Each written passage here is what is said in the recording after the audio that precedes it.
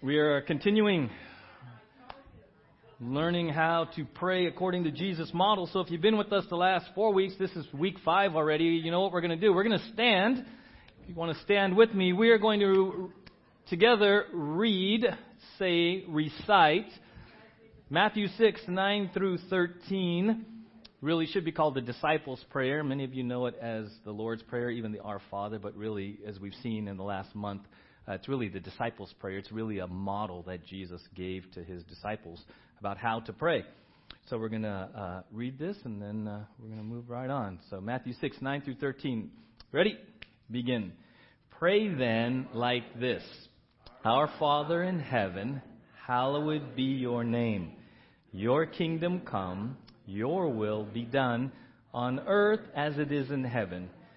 Give us this day our daily bread, and forgive us our debts as we also have forgiven our debtors. And lead us not into temptation, but deliver us from evil. Amen. You may be seated. So if you're just visiting us this morning, welcome. We're in a series, and the title is, Are You Praying or Just Saying? Are you praying or just saying? Because we just said what many of us know as the Our Father.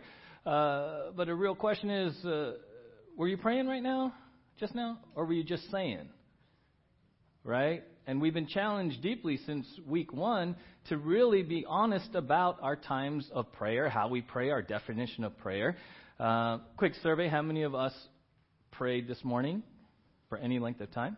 Okay, so honestly, and it may vary depending on how long you've been with us. Were you praying today, or were you just saying?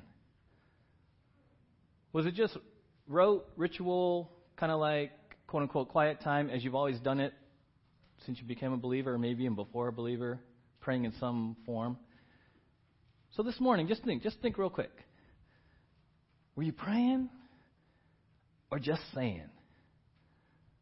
Right? Because we've seen that Jesus and disciple in Luke 11 says, Lord, teach us to pray. A question that many of us, especially been in church any length of time, probably take as simplistic, as unnecessary. Are you kidding me? Teach us to pray. Right? God is great. God is good. Thank you for this food. Right? All this kind of like, we picked up prayer somewhere, right? Now I lay me down to sleep. I pray the Lord my soul to keep. If I should die before I wake, I pray the Lord my soul to take. Freak me out. Right? It's like supposed to be all secure, but if I should die before I wake, I ain't sleeping then. Right? These things that we pick up. Sit around the table at Jim and Rob's. Food comes. Awkward silence. Are we praying this time? Do we have to pray? And why do we ask the Lord to bless the food? Like, is there something wrong with it that supernaturally needs to be fixed from the kitchen to nothing on Jim and Rob? Jim and Rob's my favorite. So any restaurant, like, Lord, bless this food. I'm like, what's wrong with it? Is there something I need to know that the Lord needs to bless it and cleanse it before it enters? Stuff that we just pick up, right? Like, can you pray with your eyes open?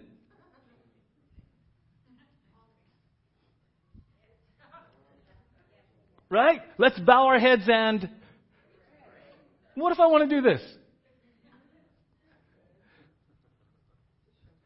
Right? Right? Can I pray this way? Because I'm so in love with Father and I just want to talk to Him and this makes me more connected versus this? Because it's Father, and sometimes this almost can be like, I'm scared of you, I can't even look at you. This says, oh, Father, thank you. Right? We talked about prayer is really relational. So if I were to come to my earthly father and I say, imagine my dad. I come into his room like when I was little. Oh, you that doth clotheth me and giveth me the car keys. Right? What would my dad have done? Be like, get up! Why are you talking funny? I'm your dad. Right now, this is not disrespect, but this is all designed to get us to really break some of the deep paradigms, the deep traditions, the deeply held truths about prayer that we carried in here. Right? Just, why do you pray the way you do? Why do I pray the way I do? And most of it is mimicked. Most of it is we just picked it up. You got saved and the small group prayed like that, so you just prayed like that. A pastor you really liked. You know, there was a season when everyone prayed like J. Vernon McGee. It was crazy. If you grew up with J. Vernon McGee, everyone talked friends. Everybody had this little drawl like J. Vernon. Like, it was like, you know, just the way you prayed. I'm like, you listen to J. Vernon, don't you? And then other of you who listen to Piper, you pray like Piper. MacArthurites, you pray like MacArthur. Right? Calvary Chapels. I grew up in the Calvary Chapels. Somehow or another, everyone prayed like Chuck Smith. It happens. You're exposed to it. I'm not saying anything wrong with it unless you don't think about prayer and you just sort of go into it and you're just saying and you're not praying. Right? And I appreciate the conversations I've had with many of you over the last month that have actually chosen to stop and make some tangible, real decisions in your prayer life. In your prayer life. Right? And it's been uncomfortable for some. It's been uncomfortable for some because until you try to change a habit, you don't know how deeply ingrained it is, right? How many of you, right now, honestly, when you leave this parking lot, just because it's maybe more convenient and shorter distance, how many of you turn left? You turn left. Right? Just because. Nothing forces you to turn left. How many of you would now choose to turn right? And if you choose to turn right today, it's going to feel a little bit awkward. It's going to add, 30 seconds to your... We live in Ojai, for crying out loud. I'm not sending you up to Upper Ojai. Turn right, go up the grade, and then go home. No, just turn right. And if you get really uncomfortable, make a U-turn at the four-way stop and then go that way. I mean, it's like, I'm going right. I've never been this way. It's Ojai. You're not going to get lost. Turn right. Right? How many of you at school had the same path from class to class? And you saw the same people. And then one day you decided to go right out of the classroom to your next class. And suddenly like, hey, you saw all these new people just because you made a new decision to turn right and go to class a different way. Right? I'm just challenging us in our routineness that we buy into these things. You know, some of you... How many of you get to work sometimes and don't remember the drive? You ever freak out about that too? You're like, oh my gosh, I'm going down like, how did I get in this lane?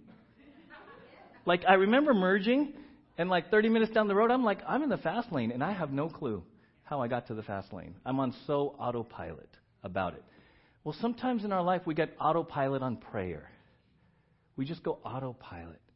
And this series is really, it's not about technique. It's not about, follow this formula, because that is not what Jesus was talking about. Jesus' model of prayer was based on relationship.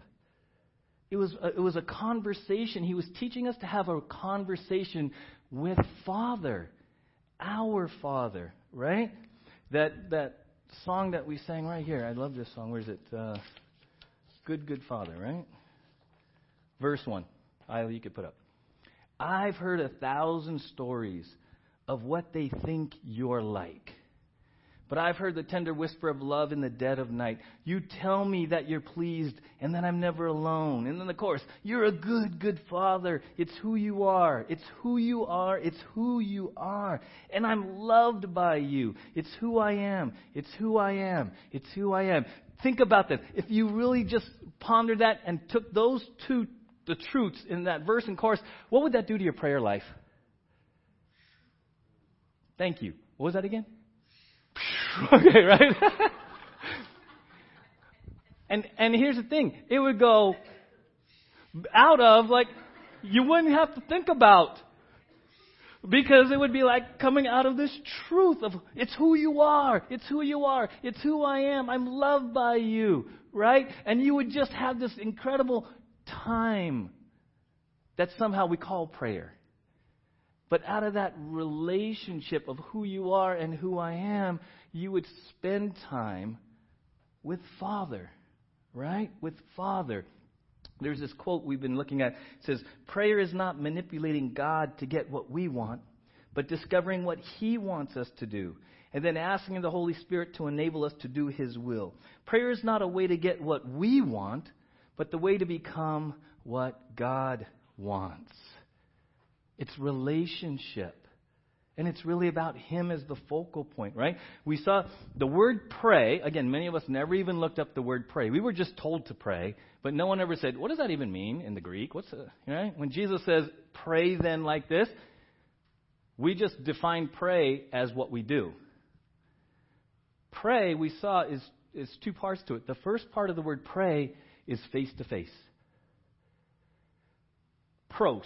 It means I'm coming face to face into the presence of God.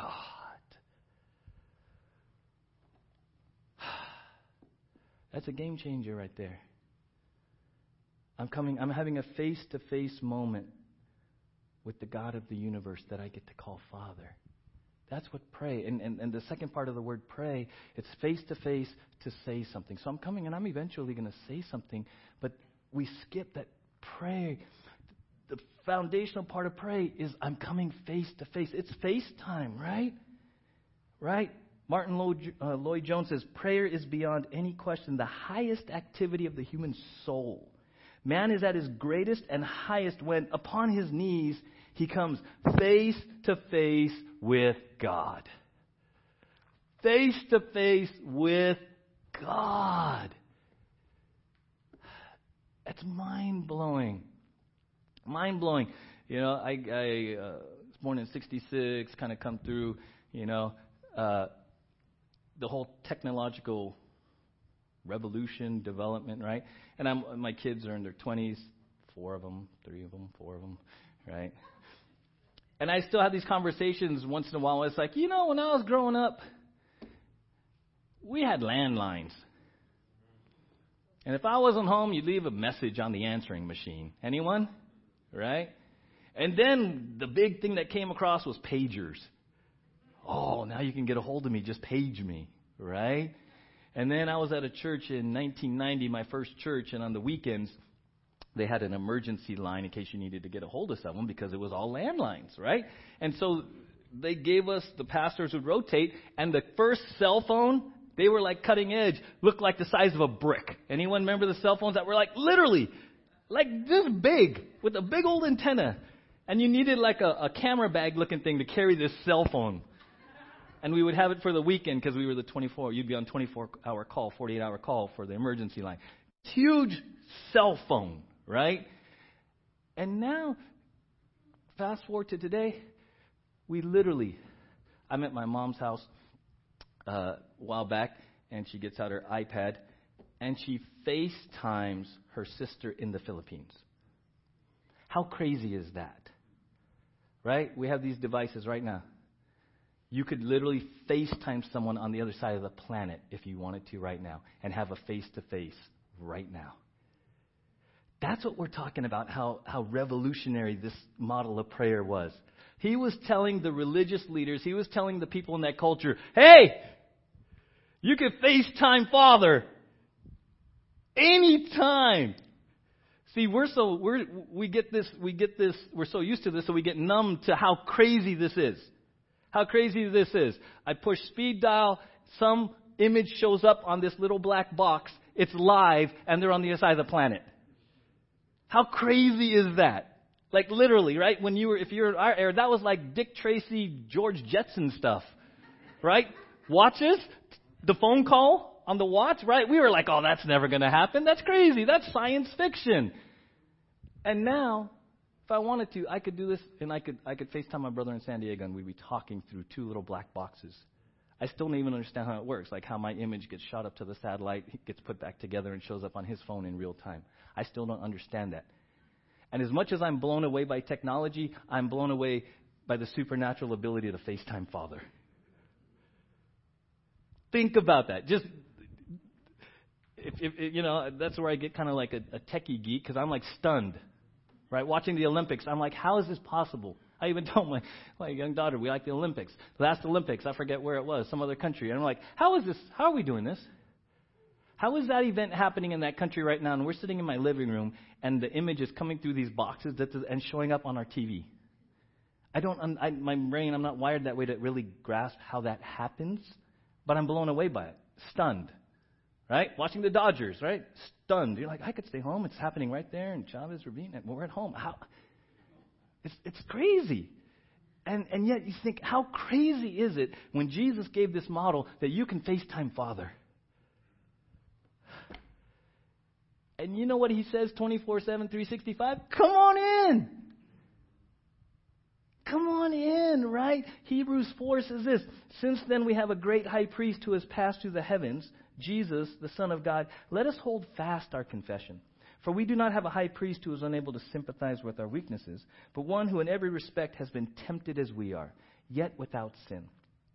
Let us then with confidence draw near to the throne of grace, that we may receive mercy and find grace to help in time of need. I love that. Let us then with confidence. Oh, man, with confidence. Confidence that you're going to find what you need at his throne. See, that changes everything. That changes your whole approach to prayer, right? And kind of in a broad review, because God has really put on my heart for us to kind of, today, let's just focus on why we're able to do this. What enables us? And that verse says it's through Jesus, right? It's through Jesus. And we shared before that phrase, in Jesus' name. If you end your prayer with that, please don't end it as a superstitious, magical formula. In fact, I challenged you, and some of you have done it, start your prayers. You say, Father, in Jesus' name I come to you. Because it's an affirmation of a position and a privilege. Father, positionally, I'm in Jesus, and I have the privilege to come to you. So, Father, in Jesus' name, I'm coming to you this morning. Changes the whole dynamic. Changes the whole dynamic. Sets you a lot free from, oh, I forgot to say it. Right? Or just saying in Jesus' name just because I think we're supposed to. I think. Right? And some of us have got twisted up in our prayer life. Oh, I didn't say it. Right? No. When you say in Jesus' name, it's an affirmation of position and privilege.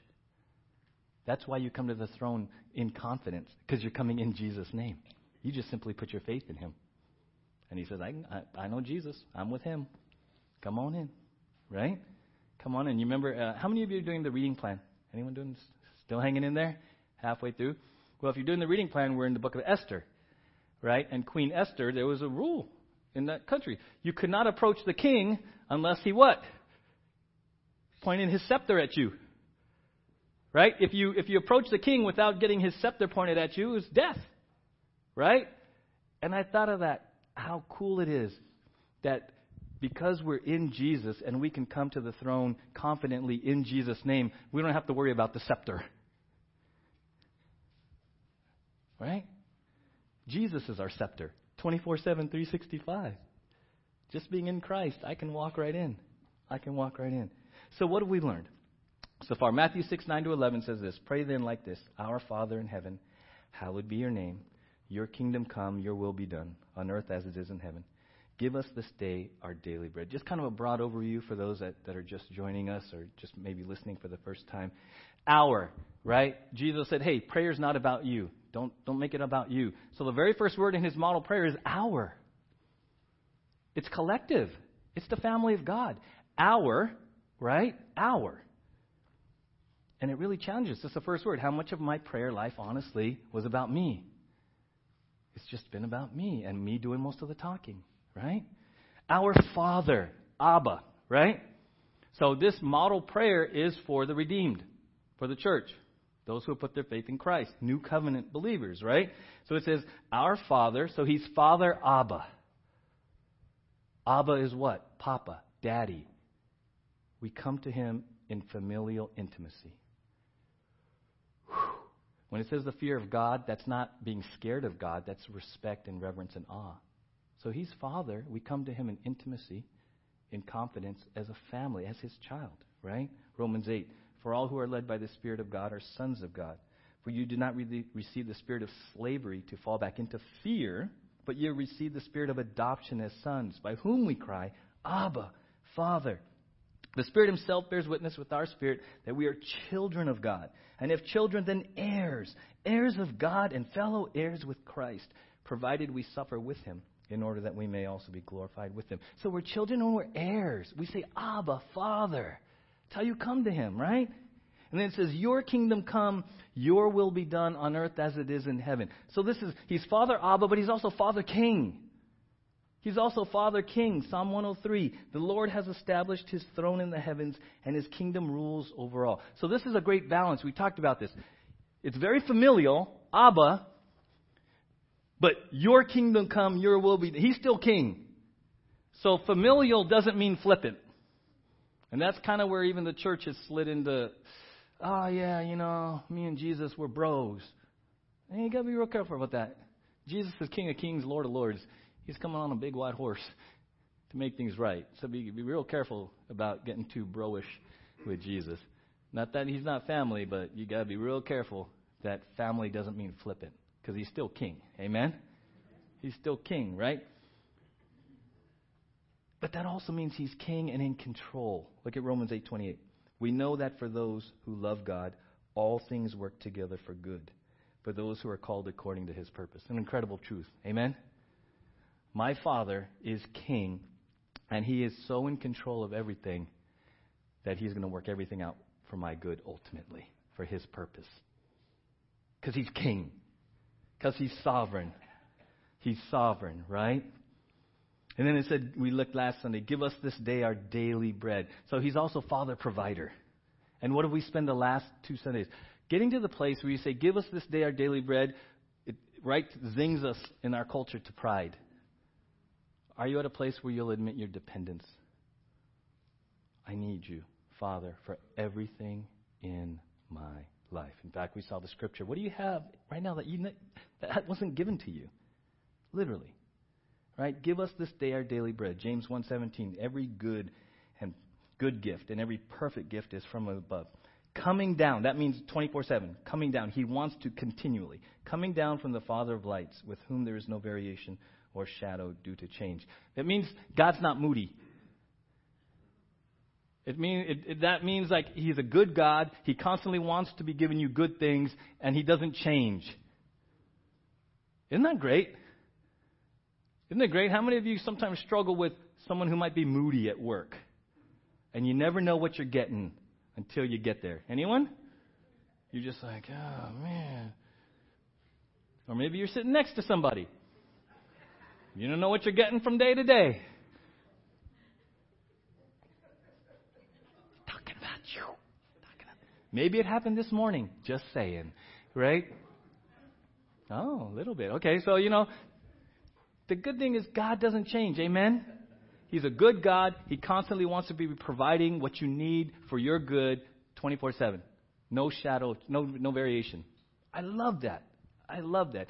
And then, not just your material needs, it says in 2 Peter 1:3, his divine power has granted to us all things that pertain to life and godliness through the knowledge of him who called us to his own glory and excellence. He's already given us everything we need. Amen? We already have it. Some of us come to Father and we feel like we have to beg and we have to plead. And he's like, I gave it to you. You got it. 2 Peter 1 thing, you have everything you need for life and godliness. The real issue is you appropriating it, you believing it, you walking in the Spirit, you walking in obedience. He already gave it to us. Right? So we come to him, and we saw a couple months ago about grace, right? What can we ask God for? Daily bread? Grace to follow Jesus. How many of you need grace just to follow Jesus? Not one day, but 1 hour at a time. Right? How many of you have had this really good morning, things are going well, you're right, I don't know, whistling, singing hymns, and then one thing happens at work, or someone cuts you off, or you get an email or a text. How many of you went from this great walking on water day to ready to wring somebody's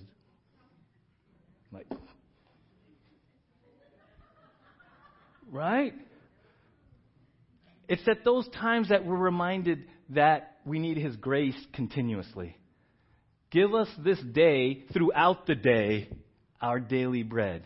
Because I'm going to need you. The minute I get comfortable, the minute I slide into my own self-reliance and I am open game for circumstances to twist me and, right? Right? D.L. Moody says this, a man can no more take a supply of grace for the future than he can eat enough today to last him for 6 months. Nor can he inhale sufficient air into his lungs with one breath to sustain life for a week to come. We are permitted to draw upon God's store of grace from day to day as we need it. God never gives His strength in advance, so let's stop crossing bridges before we come to them. Anyone ever try to cross a bridge before you came to them? You live in like worst case, what if, right? What if the bridge is out? I don't know. Let's go see if it's out. Right? I love that phrase, right? I love that. Let's stop crossing bridges before we come to them. The Heavenly Father will graciously supply our every need one day at a time. Don't try to bear tomorrow's burdens with today's grace. Amen? That's liberating.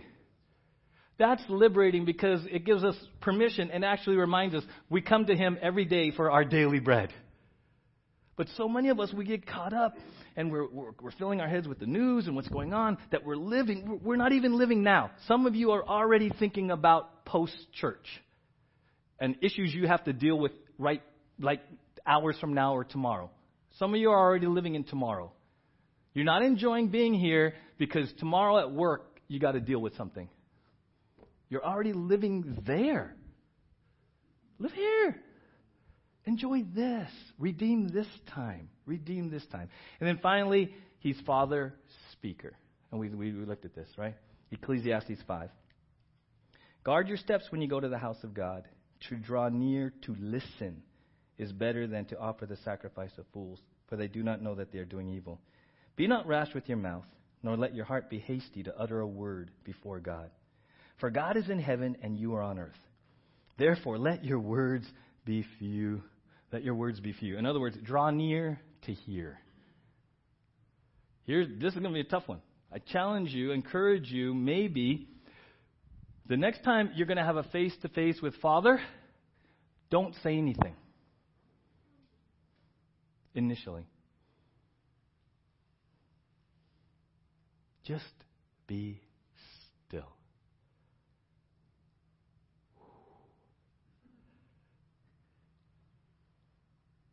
It says there, when you go to the house of God, draw near to listen. Listen, right? We saw 2 Timothy 3:16. All Scripture is breathed out by God and profitable, teaching, reproof, correction, training in righteousness, that the man of God may be complete, equipped for every good work. What are you listening for? God to speak through His Word, through the Holy Spirit. In what 4 areas? Teaching, reproof, which is if you're in sin, He'll call you out. Correcting, if you're in error, He'll correct you. Training in righteousness, what you need to be working on in your life. Listen. And if you're open, honestly, He'll talk to you. He'll start speaking to you about that relationship. He'll start speaking to you about how you're handling your money and your time. He'll start dealing with your fears and anxieties and insecurities. It's all through His Word. And again, I'm going to repeat. In your prayer, God will never, ever, ever, ever speak to you something that is not in accord with His written Word. Amen? Biggest check there is. There's a lot of stuff out there on prayer and spiritualism and mysticism. You can get so subjective so quick. And your feelings, and then all of a sudden you get fooled, and it's just really what you want, but you're couching it in what you think God wants because I prayed about it. Your number one check, most important check, as you pray, doesn't match the Word of God. Right? Doesn't match the Word of God. God, there's plenty to speak to you about from the Word of God. Amen? Plenty. If you will take the time to listen. So just next time, encourage you. I'm going to have face-to-face. I'm going to FaceTime Father. But by golly, I'm going to let Him talk first.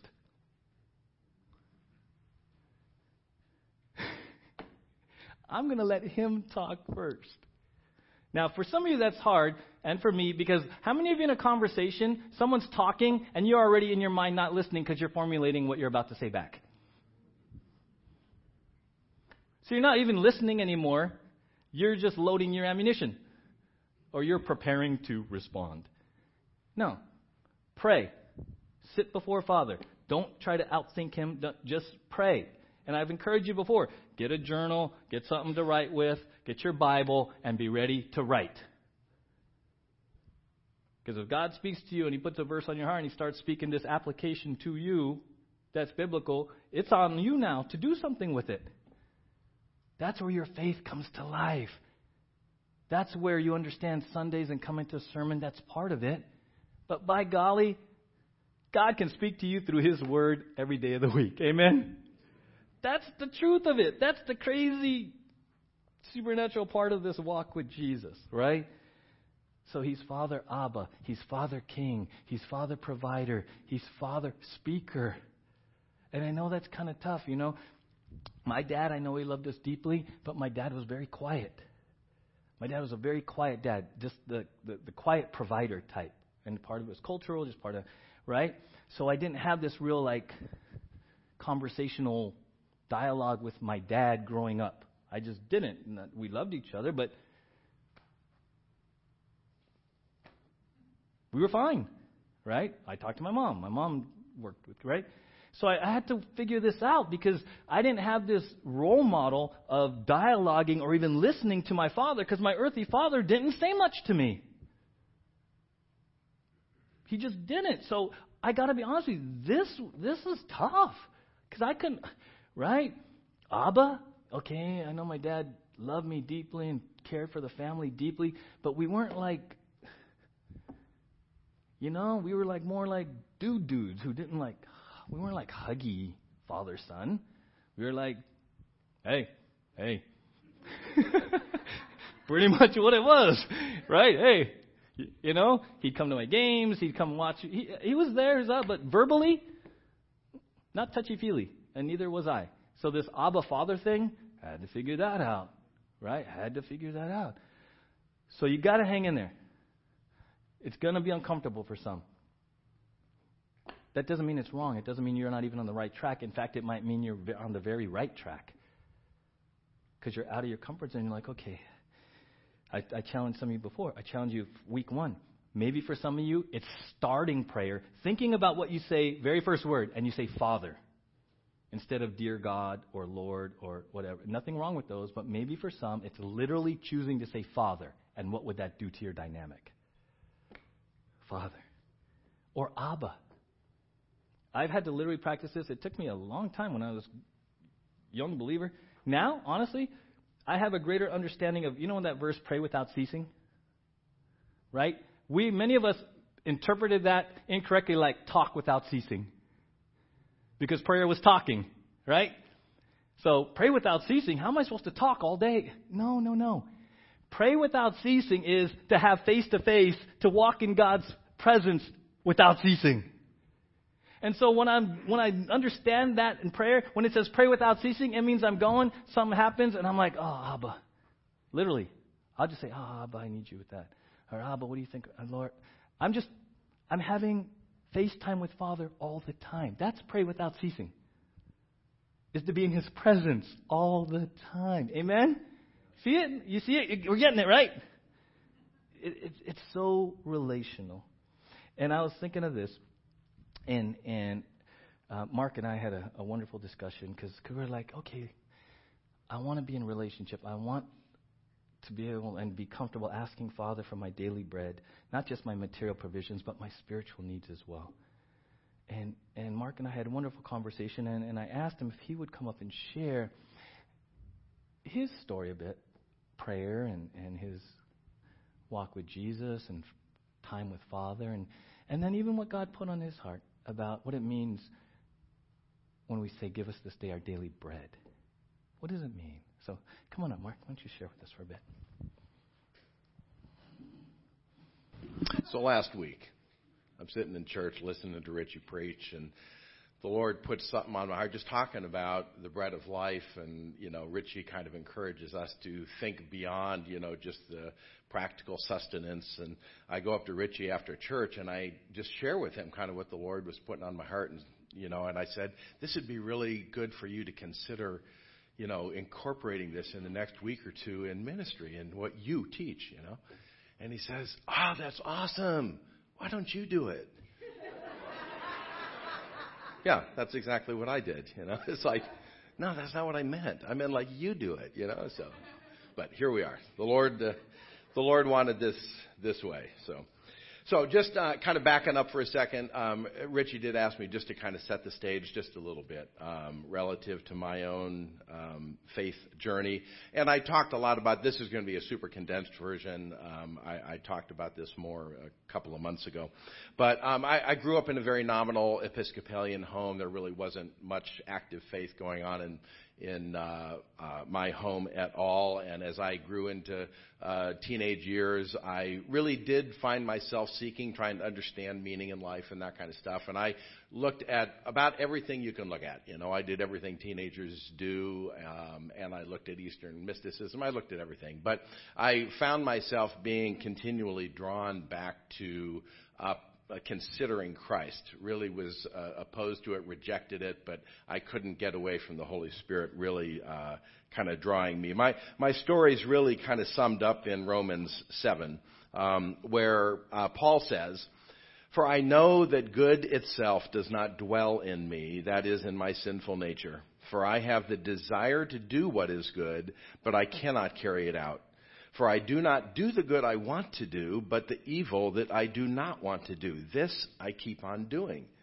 Now, if I do what I do not want to do, it is no longer I who do it, but the sin living in me that does it. What a wretched man I am! Who will rescue me from this body that is subject to death? Thanks be to God who delivers me through Jesus Christ our Lord." That really kind of sums up my journey, of that struggle of wanting to be someone that I clearly was not, and finding salvation truly in Jesus and understanding the truth of needing to be saved and being saved by Him. So 9 months after I got saved, I moved down to Isla Vista to go to UCSB and found myself involved with a communal group of Christians that shortly after that, Kathy and I got married and lived with for about 8 years. So we lived in a very intentional and intense type of community. There was a lot of prayer, of FaceTime, of conversation, of relationship with our Father in the midst of our lifestyle and our life together. We met frequently. There was lots of just teaching and input relative to understanding who God was, preaching the gospel, loving Jesus.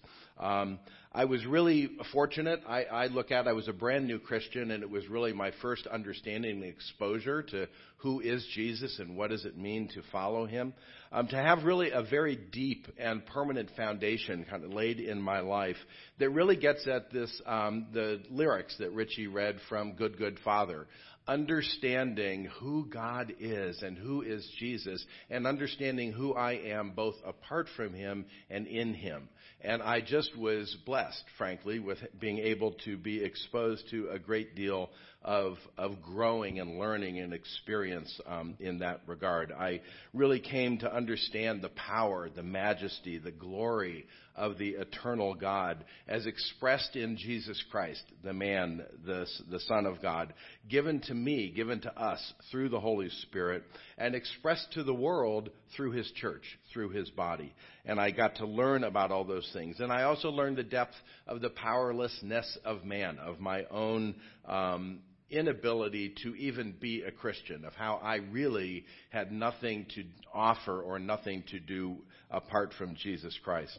I learned and believed that in this life, I really don't need anything other than Jesus. That in Jesus, I need, practical things, but for true satisfaction, for joy, for meaning, for purpose in life, that my desires, my longings, the issues in my life really are addressed only through Jesus, permeating and being King and Lord in my heart, in my mind, and in my life.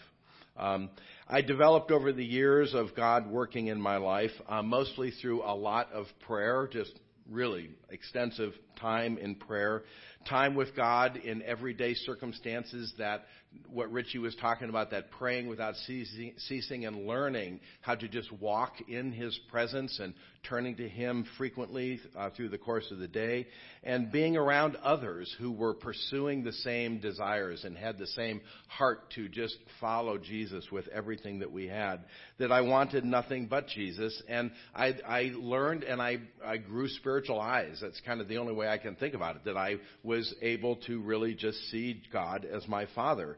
And there was a relationship. It really was relational for me, that relationship of face to face with my God was something that was forged. It didn't diminish God. It was a very, holy experience of being in God's presence. I'm not talking about, like Richie was talking, flippant. It was very holy and yet comfortable, real and yet powerful. And I just learned that through years of kind of learning and being with others who were pursuing the same thing. So kind of how did all that happen? I happened to have the benefit, I guess, of living kind of in a little bit of an incubator, where it was just this very intense environment. But there really were three things, I think, that shepherded me through that whole period of time. One was teaching, really solid, good, biblical teaching about who Jesus is and who God is. Two was the power of the Holy Spirit, just the revelation, the revelatory work of the Holy Spirit in my mind, in my heart, to help me understand the things that I was being taught. And three was the church, was others, was His body that I was a part of with other people. We were locked arm in arm, and we were all moving in the same direction. And I'd kind of sum up kind of those years for me, verses that just spoke. This verse really sums it up for me. It's in Colossians 3:1-4. Since then, you have been raised with Christ. Set your hearts on things above, where Christ is, seated at the right hand of God. Set your mind on things above, not on earthly things, for you have died. And that was something I really had to come to grips with, that I had died, and my life is hidden in Christ, in God. When Christ, who is my life, when He appears, then I will also appear with Him in glory. So this brings me, that's kind of the background story, and this brings me up to last week, and I told you that, kind of how this came about that I'm up here today. But Richie, has been talking. He did kind of a real quick review. But coming to the throne, he started really with us coming to the throne in confidence because of the work that Jesus did on the cross, because of God being, in fact, our Father. And then to acknowledge God's holiness, to have this attitude in our lives on a daily basis of hallowing the name of God, to pray really every moment in our lives that God would be made holy, that He would be hallowed. And you and I, we cannot control the circumstances around us. We can't control the world around us, but we can control the things in ourselves. We can control the choices that we make. We can control the speech that comes out of our mouth. We can control the attitudes that we have, the beliefs that we have through the Holy Spirit. And then Jesus taught about, again, Richie talked about the kingdom coming, the will of God being done, and that is our posture. Right now, in the heavenly realms, there is God and the Holy Spirit and Jesus are there, the triune God, that are living in perfect harmony with one another. And God's will is done there completely. There are the angels who chose to obey and follow the Lord are there. And either now or later, people who have believed in God are going to be or are currently in the heavenly realms. And in the heavenly realms, everything, God's will is perfectly done. And God is asking us to pray that the same way that life is taking place, if life is even an appropriate word, that existence is taking place in the heavenly realms, He's asking us to pray that would come to the earth, that would be done here, His will and His kingdom would come. And then Jesus talked about, as kind of transitioning into praying for our daily bread. And kind of what prompted me last week was Richie talked about the true part of that prayer is actually for provision, for the sustenance that we do truly need. And he made the point that here in Ojai, the reality is that the vast majority of us don't actually have that need. As much of the world does, is frankly most of the people that he was talking to in this day needed to literally pray for God to provide them with food, with sustenance, with what they needed that day to live. And in many parts of the world today, that is a very real and a very active prayer. But Richie pointed out that we needed to kind of expand that and be praying also for Jesus to become our life and for our life to be continually transformed and working, just moving forward with him. And so the Lord just reminded me as I was sitting there last week listening about him being the bread of life. And John 6 starts with the miracle of Jesus feeding the 5,000. There were about 5,000 men, which meant that there were way more people, because that doesn't include counting the women and the children. But Jesus was meeting the physical, the tangible, the sustenance needs of those people. He was having compassion on them because they had been there, frankly, a long time listening to him. And after he had been done, after that miracle that he had performed, he and his disciples left and they crossed the lake over to Capernaum. Well, the next morning, when all the people kind of woke up and they realized Jesus and the disciples had left, they also crossed the lake, or they walked around and they went to Capernaum looking for Jesus. And when they found him, this is the first thing that he said to them. He confronted them by saying, "Truly, truly, I say to you, you are seeking me not because you saw signs, but because you ate your fill of the loaves." They were seeking actual, just more sustenance, more stuff that Jesus had provided for them. And then he said, "Do not work for the food that perishes, but for the food that endures to eternal life, which the Son of Man will give you, for on him God the Father has set his seal." So they pressed him they didn't understand what he meant by that. This food that he was saying God would provide that was enduring to eternal life. And so they pressed him and said, "But Moses, out in the desert, God provided manna, for the people. He miraculously did that." And Jesus explained that was not even the real bread from heaven. He says in Matthew 6, Jesus said to them, "Truly, truly, I say to you, it was not Moses who gave you the bread from heaven, but my Father gives you the true bread from heaven. For the bread of God is he who comes down from heaven and gives life to the world." And they said to him, "Sir, give us this bread always."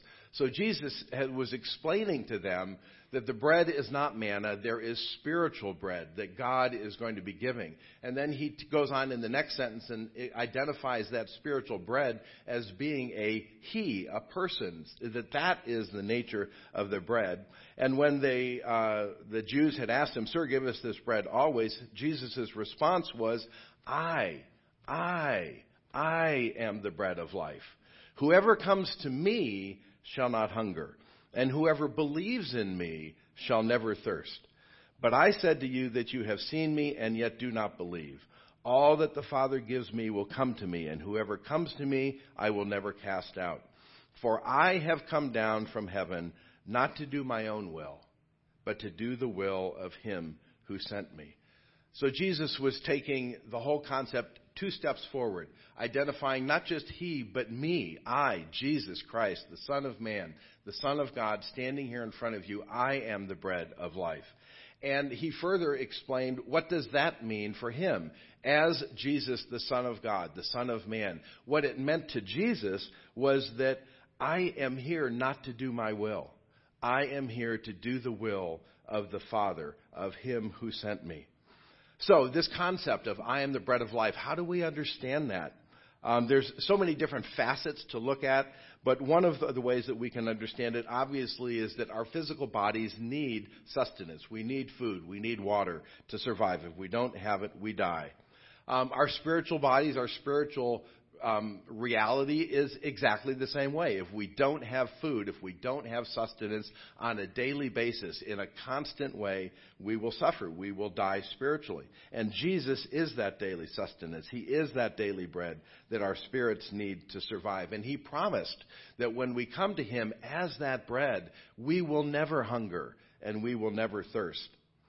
The Bible talks a lot about using food as kind of a figurative speech or example to explain how we live and grow in our spiritual lives. Jesus uses the example of food in John 4. He and his disciples had completed a long journey. It says that he was exhausted, tired at the end of a very long day. The disciples had gone into town to buy food for the group. And then while they're gone, he meets, his interaction with the Samaritan woman, where Jesus explains to her really truth and reality that he was the living water, that he was, in fact, the Messiah.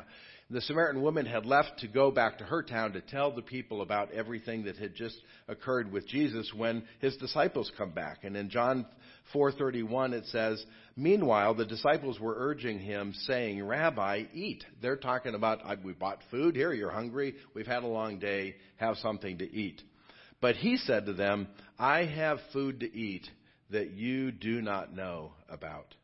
So the disciples said to one another, "Has anyone brought him something to eat?" They're still tracking along with bread and fish and water and that kind of stuff.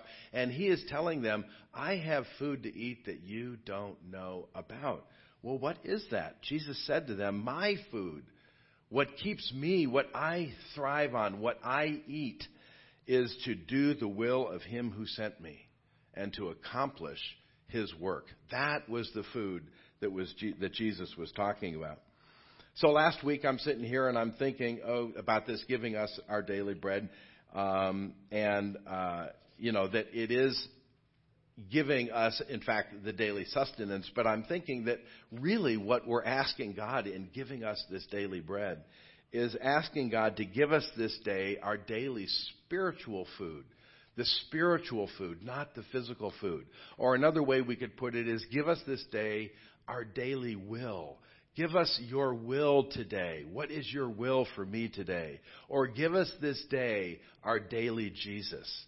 That's just another way we can pray that same prayer. Give us today what Jesus is, what you want, what your will is for me today.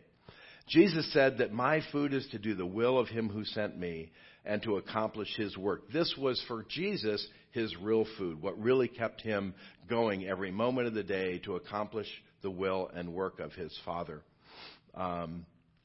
So how do we do that? How do we move into that same mentality and position of asking God to show us what his will is for us, to show us what his works are, to show us what he has for us today, because that is our real spiritual food. We have to eat real food, to live our bodies, but what really brings us life, what really connects us, what really develops that relationship that Richie is talking about, what really brings his kingdom, what really brings his will to earth is feasting on that spiritual food. So how do we do that? First, honestly, it really means spending time. Taking time, devoting time, choosing to spend time with Jesus. In John 4:19, Jesus says, "Truly, truly, I say to you, the Son can do nothing of his own accord, but only what he sees the Father doing. And whatever the Father does, that is what the Son does likewise." Jesus is describing the nature of, on a daily basis, on a moment-by-moment basis, this relationship that he, as a man, as the Son of Man, as the Son of God on earth, is having with his Father. He's describing that he sees what the Father is doing, and when he sees it, he goes and does it. He hears what the Father is saying, and Jesus goes and says it. He hears and sees the Father, and he turns and does it here on earth. So through the work of the cross, Jesus' death, through the work of the resurrection, his resurrecting and going to the Father's right hand, and the coming of the Holy Spirit, God is inviting you and God is inviting me into that same relationship that Jesus had with the Father. He wants you and I to see what the Father is doing, to see what Jesus is doing, and to turn and do that on earth. He wants us to hear what the Father is saying, what Jesus is saying, and to turn and to say that here on earth. He wants us to have that same relationship with the Father that he had with the Father. In John 15:5, Jesus says, "I am the vine, you are the branches. Whoever abides in me, walks in me, lives in me, dwells in me, and I in him, he it is that bears much fruit. For apart from me, you can do nothing." Jesus told us that apart from the Father, he can do nothing. That was Jesus describing his relationship with his Father. Jesus himself, the Son of God, the Son of Man, said, apart from the Father, I can do nothing. And he's giving that same message to us. Apart from him, you and I can do nothing. So unless we are seeing from him, hearing from him, watching him, walking in him, abiding in him, we really can do nothing. All of the fruit that our life might generate that matters in this life comes from eating the bread of life, from partaking in Jesus all the time. We can enter into this relationship with God through prayer. We can enter into it through seeking his will, this continuous praying that Richie was talking about relying on him, seeking him all through the day, of reading and listening to the truth in Scripture, and doing that a lot, being fed by the truth that we find in Scripture, and relying on the indwelling Holy Spirit to guide us. Jesus tells us in John 16, "But when the Spirit of truth comes, he will guide you into all the truth. He will not speak on his own. He will speak only what he hears, and he will tell you what is yet to come. He will glorify me," Jesus, "because it is from me that he will receive what he will make known to you." So now he's talking about the relationship between Jesus and the Holy Spirit, and the Holy Spirit and us. The Holy Spirit is also listening to Jesus and conveying that to us. Listening, watching Jesus and conveying that to us. And so we, again, have this privilege, this ability to be drawn through the Holy Spirit, who Jesus says will guide us into all the truth. And he's doing that, the Holy Spirit is doing that, by speaking only what he hears and glorifying Jesus, because Jesus is giving the Holy Spirit what to give to us. So we eat the bread of life, who is Jesus, by dwelling in and walking in the Holy Spirit. And we do this together. Ephesians 4:15 and 16 says, "Rather, speaking the truth in love, we are to grow up in every way into him who is the head, into Christ, from whom the whole body, joined and held together by every joint with which it is equipped, when each part is working properly, makes the body grow so that it builds itself up in love." It is only in the context of the body that we can have Jesus as the bread of life. It is only in the context of the body, the church, that we can thrive and grow in this pursuit of Jesus being our bread, of Jesus being our food. There are so many people here at the well who do just this. There are so many who have food that the rest of us can't see, who are fed spiritually by knowing and doing the will of God, by seeing and hearing God, and then doing what they see and hear by the Holy Spirit through doing God's will. I think of Sue and Michelle and Darianne and many other wonderful ladies who see and hear Jesus and translate that into prayer, into fervent prayer. They are seeing and hearing what Jesus is saying, and they are turning that into prayer. And they are being fed. They are finding spiritual food from hearing and listening to Jesus and then praying. I see Garrett and Isaac and Jordan and Becca and many other young adults who are seeing and hearing Jesus and turning that to the youth here at the well. They are being fed. They have food that you and I don't see, that they are gathering and getting from Jesus and turning and seeing and hearing and telling what they see and what they hear to our youth. I see Kathy P. and Gabi and Carl and Tina and Susan and many others seeing and hearing and serving in the Commons. There is food that they are receiving from God, what they're seeing and hearing and turning around and giving it to you and I through service in the Commons. I see Richie, I see Bill, I see Randy, and many others who are seeing and hearing Jesus. Their food is to go to the Father and to hear His word, to see what He's doing, and to give it to us through teaching. That is the food. They have food that you and I don't see, that they are being fed internally by the Holy Spirit and giving it to us through the form of teaching.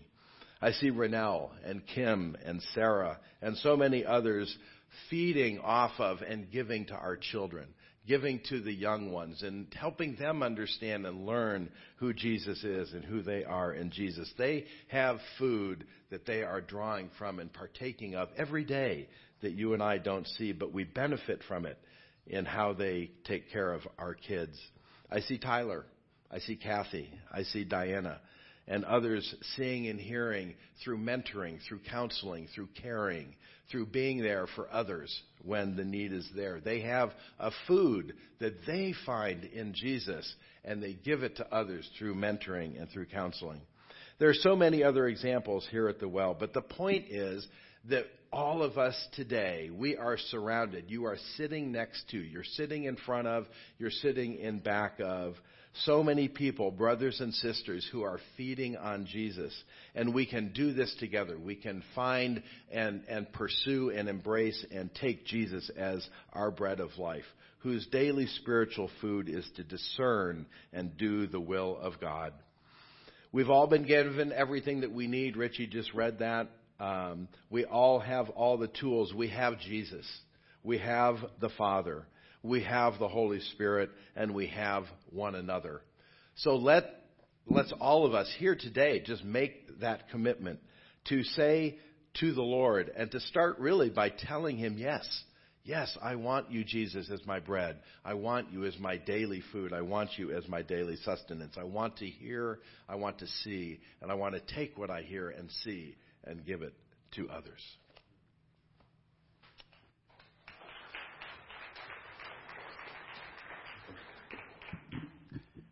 Thanks, bro. Thank you.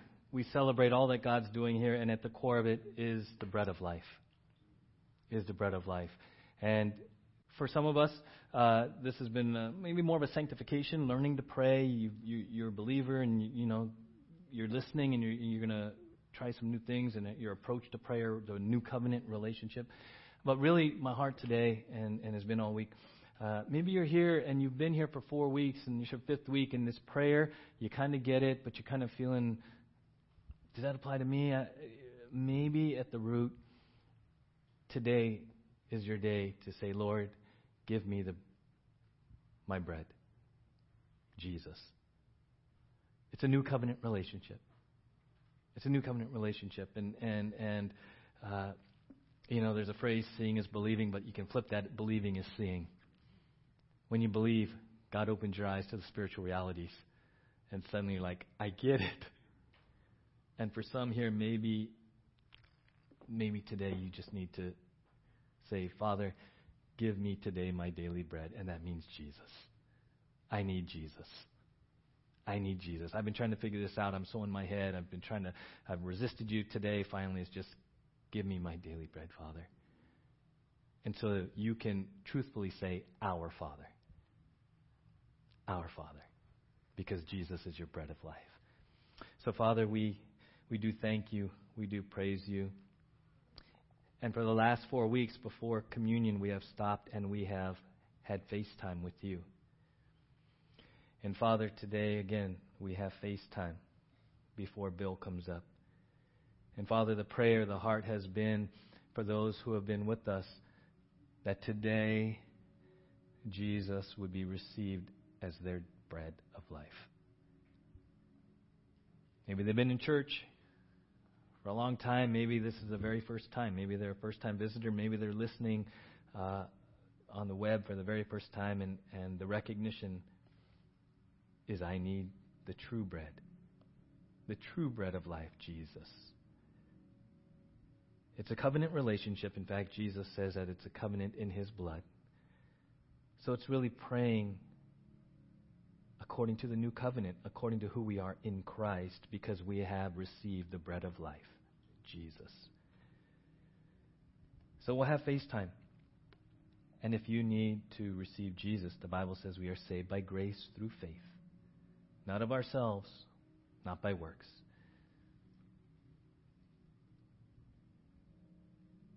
So receive Jesus by faith as the bread of life. Your very sustenance, the very core of your deepest need is Jesus as your bread.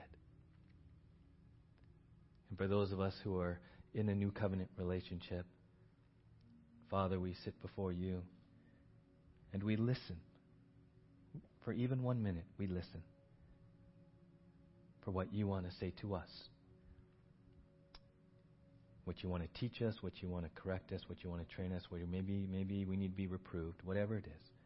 We simply listen, Father, in preparation for communion.